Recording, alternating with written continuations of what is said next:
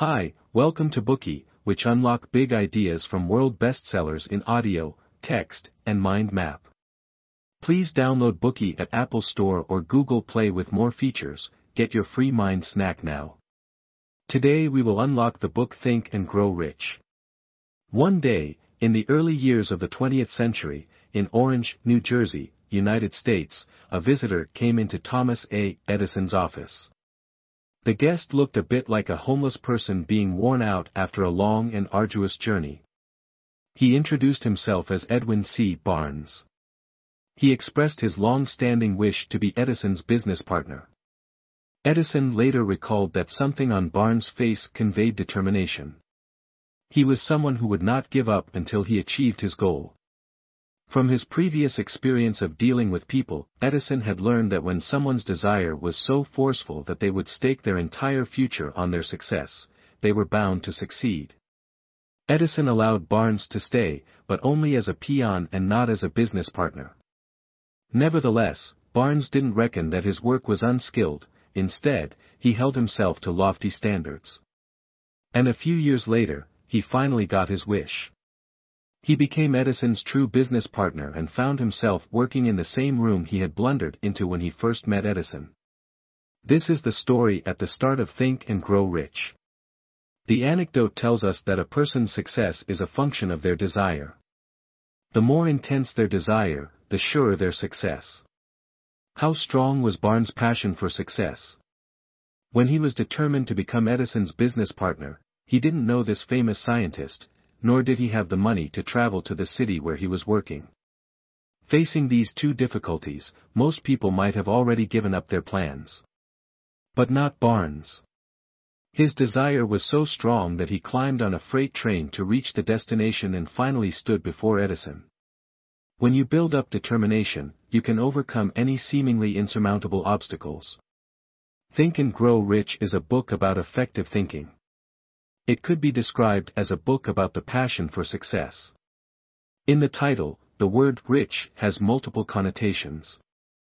Beyond wealth and financial success, these riches also include spiritual, mental, and bodily estates. Since it was first published in 1937, the book has sold more than 70 million copies worldwide and has influenced the paths of countless lives. The book's author, Napoleon Hill, was a pioneering motivational expert seeking to identify the principles of success. As the work's first edition has now become dated, it was edited and revised in 2004 by Arthur R. Pell, who has a Ph.D. in philosophy. He replaced some outdated stories and anecdotes with more contemporary examples. The book, in its updated version, is now widely available and remains enduringly popular. As Hill tells it, the Steel King, Andrew Carnegie, was formative in the book's genesis. Carnegie had asked Hill, a journalist at the time, to identify and interview 500 successful people with the aim of discovering their common traits and, ultimately, to share this precious secret of success with the world. Hill was delighted to accept the task, and, in the end, he interviewed more than 500 people, including important figures such as Edison, Ford, and Roosevelt. Additionally, he studied and analyzed the life stories of 25,000 successful people to eventually isolate the recipe for success that Carnegie believed must exist. With it in mind, he wrote this book, inviting you to think and grow rich. Next, we will reveal to you the best parts of the book. We have split it into two sections. Part 1, The Desire-Driven Path to Success. Part 2, Protecting the Desire-Driven Path to Success. What is the effect of desire? Desire can give you an intense yearning to achieve a goal. You will have the motivation fueled by an overwhelming eagerness to move towards a successful endpoint. This kind of passionate motivation is not quite the way we normally do things. We usually get things done through what can be described as a plan-driven path to success. Before doing anything, we will formulate a plan, and once the plan is established, we expect it to guide us toward success. However, Hill disapproved of this method and proposed that being desire-driven is the secret to success and all kinds of wealth. In the story we mentioned earlier, Barnes' desire is not just a hope, nor a mere wish, but a desire that keeps throbbing and surpasses everything else. It is both lucidly clear and rock solid. No ifs or buts, Barnes is convinced he will work with the greatest inventor on the planet. The desire-driven path to success has several important steps. Conceiving an idea is the foremost step, the first rung on the ladder. Take skyscrapers for an example. A high-rise building will have been born as an idea in some capitalist's mind before it became an architect's idea. Without ideas, there will be no will to act, and many famous buildings would not exist. What you want and what you get can grow from the simplest idea. Afterward, the desire becomes incorporated into the idea. To draw a set of comparisons, Barnes fostered his desire to partner with Edison. And Edison had previously fostered his desire to find the perfect filament to illuminate a bulb.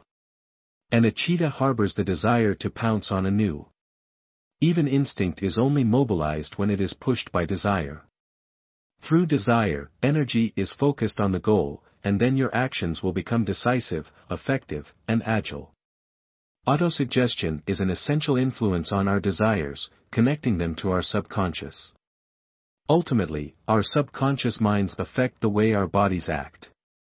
On a practical level, this insight is one of the most important aspects of the book. We will need to elaborate on it. We cannot consciously regulate the subconscious, which has both positive and negative effects on our behaviors. Although it cannot be actively steered by our will or our instincts, it can be indirectly influenced because it responds quickly to stimuli. Previously, we have unlocked the bookie of Daniel Kahneman's thinking, fast and slow. Hill's argument about the unconscious is similar to Kahneman's two mental systems.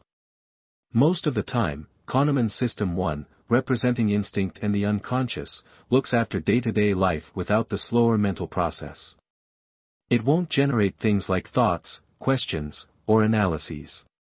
These rational thought processes are System 2, representing the conscious mind. System 2 is responsible for strategic thinking, decision-making, and problem-solving.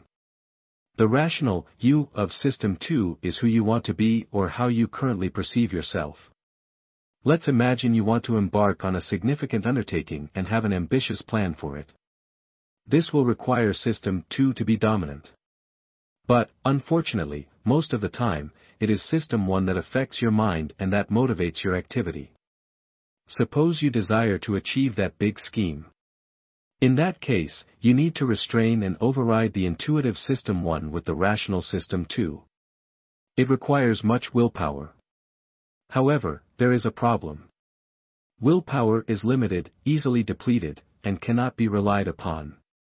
System 1 evolved over millions of years. By contrast, System 2 came in at a later evolutionary stage when the size and capacity of the brain expanded as people evolved from apes into Homo sapiens. It was relatively quick, over only a few thousand years. Therefore, System 1 is more ingrained and more influential. It explains why we often fail to realize the rational plans formulated in System 2, they are thwarted by the imperatives of System 1. Fortunately, there is something like a back door connecting the two systems. And this is the subconscious mind that can act as a component of System 1 which System 2 can affect. Suppose System 2 aims to help you achieve your desired outcomes. It can use clever seduction to influence and build up a stronger desire in the subconscious mind. In this way, over time, the subconscious indirectly influences System 1 and makes your body's intuitive spirit heed your rational desires. The seductive element is the autosuggestion we already mentioned. Autosuggestion is the equivalent of repeating out loud to yourself 100 times per day, I want to make $1 million. Or, I love that person. I want them to notice me. By keeping saying it over and over with conviction and conjuring in your mind what success will look like, you can nudge your subconscious. However, your subconscious will know whether your desire is genuine, so don't try to fool it. Communicate persistently with your subconscious. Offer it your sincere desire, and it will not ignore you. Does it sound like pie in the sky? Well, it's true. And it really works. This method is the foundation of this book. Let's get back to our steps on the path to success. After we start using autosuggestion to tame the subconscious, we need a secondary means to allure and influence it more. And this must be unshakable faith in our ideas and desires. Such faith can effectively and relentlessly suppress System 1 as it bolsters System 2 at the same time, allowing rational thoughts to prevail. What comprises rational thought? The answer is easy: a combination of unshakable desire and long-lasting faith. In fact, with these two pulling strings, plans have a habit of simply falling into place. Your rational thought will find it easy to formulate a plan when the subconscious harbors your desire through autosuggestion, and faith keeps you on track with your thoughts concentrated on your goal. In the story of Barnes and Edison, driven by his desire and never doubting that he would succeed, Barnes sneaked into a freight train headed to the city where Edison lived. When he got out, he homed in on Edison's location immediately. The plan was decidedly sketchy, and Barnes had to play it by ear, but his decisive purpose drove him relentlessly and shaped the successful outcome of his adventure. See, plans are only an intermediate step on the path to success driven by desire. Your growing conviction is more significant than your plan of action. Steered by desire, plans and actions will all be automatic. There is no need to fuss over every detail in advance. Think and Grow Rich hardly even mentions independent actions because, in the book's program, they derive from the desire. They occur inevitably. We cannot pursue them deliberately. Now it's easy to understand why for success, Hill said that being motivated by desire works better following a predetermined plan. However, in working towards a goal, having a plan is the convention and is still the dominant approach. What could possibly be wrong with it? On one side, without desire, such a plan would be uninspired. Without the support of faith, only entrenched willpower can maintain it. As we said before, willpower has its limits. It can help us follow a plan, but it should not be used as a driving force. Instead, desire and faith are driving forces, and we can very much rely on them. Additionally, plans don't always keep up with the twisting turns of events. The plan-driven path always assumes that everything will play out as expected. When reality deviates from our assumptions, we are caught off guard, and we suddenly don't know what to do. What if we improvised with a new temporary plan? This may result in us gradually veering away from the fundamental principles of the original course of action, disrupting the stages of other plans. It is pretty easy to lose track, become confused, or forget how the plan was supposed to work. Once you are no longer on course, you will be stumbling in the dark to find your way back, and it won't be long before the whole plan falls apart. In contrast, a path to success driven by desire is different. As long as your faith and desire are still in place, it is simplicity itself to react to unexpected deviations as they occur without losing your footing or missing a heartbeat. Pursuing your desire with unshakable conviction has an additional benefit: you will always come up with a relatively simple way around any obstacle. It cannot be overstressed that autosuggestion plays a critical role in directing the subconscious to follow the desire-driven path to success. Your potential, what you will become, will overwhelm the subconscious. Many people, because they believe they are doomed to be poor and unsuccessful, eventually end up being so. Their failure to be successful and wealthy is self-inflicted because their subconscious mind is tangled up with negativity. A subconscious with negativity leads to a concrete equivalent in the real world. For this reason, it is essential to instill positive belief in your subconscious, and autosuggestion is the way to do this. Blessings will fall upon you as if it is automatic. An inner transformative force determines whether you will lack or enjoy riches. What can we conclude from what we have heard so far concerning the desire drive path?